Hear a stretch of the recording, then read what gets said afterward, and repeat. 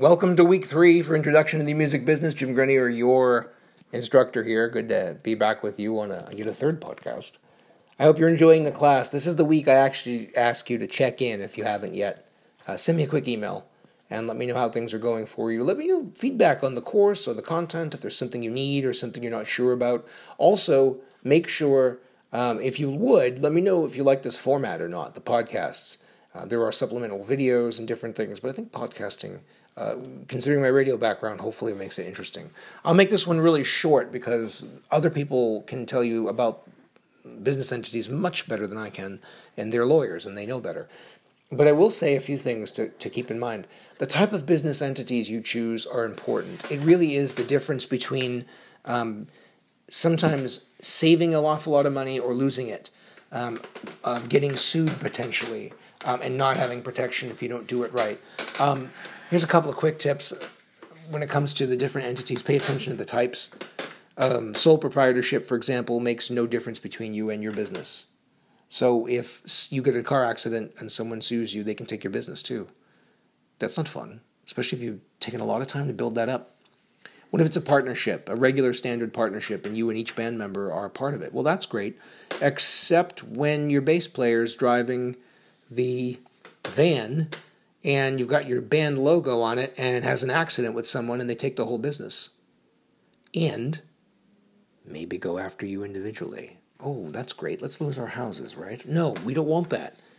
So get educated. There are other forms that do provide some protection. Corporations, S Corp, C Corp. These will be listed in the videos and on some of the devices, some of the other sources I leave for you this week.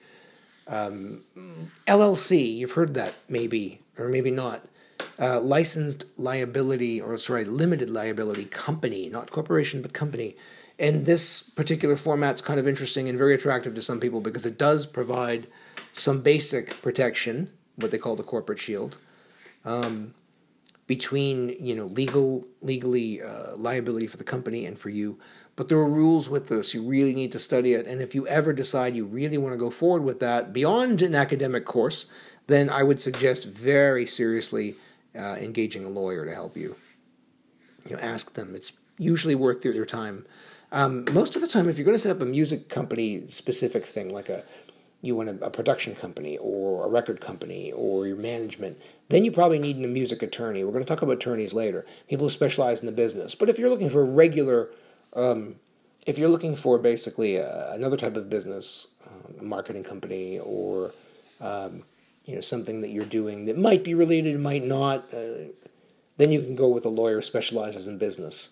Not necessarily someone who handled your Uncle Al's divorce, or the house sale, but someone who understands business. And again, if you're doing a music business type business, then you definitely want to talk to a music or entertainment, at least, attorney, someone who's knowledgeable. Another thing to keep in mind, and you're going to see, is about taxes.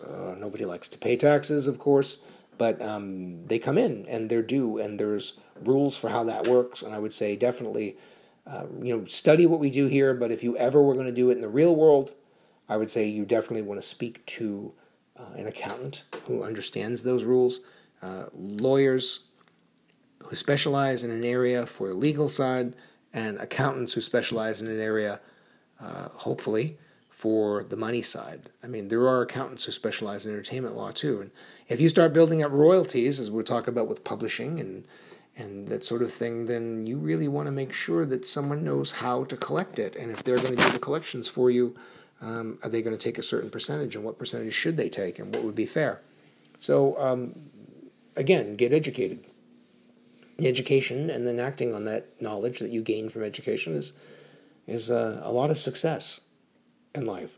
So pay attention to that as we go, say, for week 3. Check out the Small Business Administration website, which explains some of these entities better as well. And pay attention on the discussion boards and ask questions if you get in.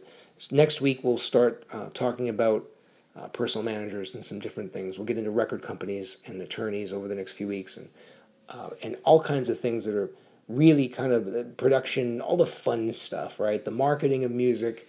We're going to get into all that side of stuff. But for this week, stay with us. Learn a few of these kind of basics, including a little bit about copyright, and move forward with the knowledge that we're ready to go to the next week, and you'll have a little bit of a background. So when we start using terms in those areas, you'll understand them a little better. As always, I will invite you to contact me if you have questions about how the course works, where it goes, all that sort of thing. Check in with me, and do give me some feedback if you would about the podcasts and whether you like this format, what works and what doesn't. I am here to help you to be a success. You have lots of reading and viewing and talking and thinking to do in the course, and I want to help guide you through that process. Thanks.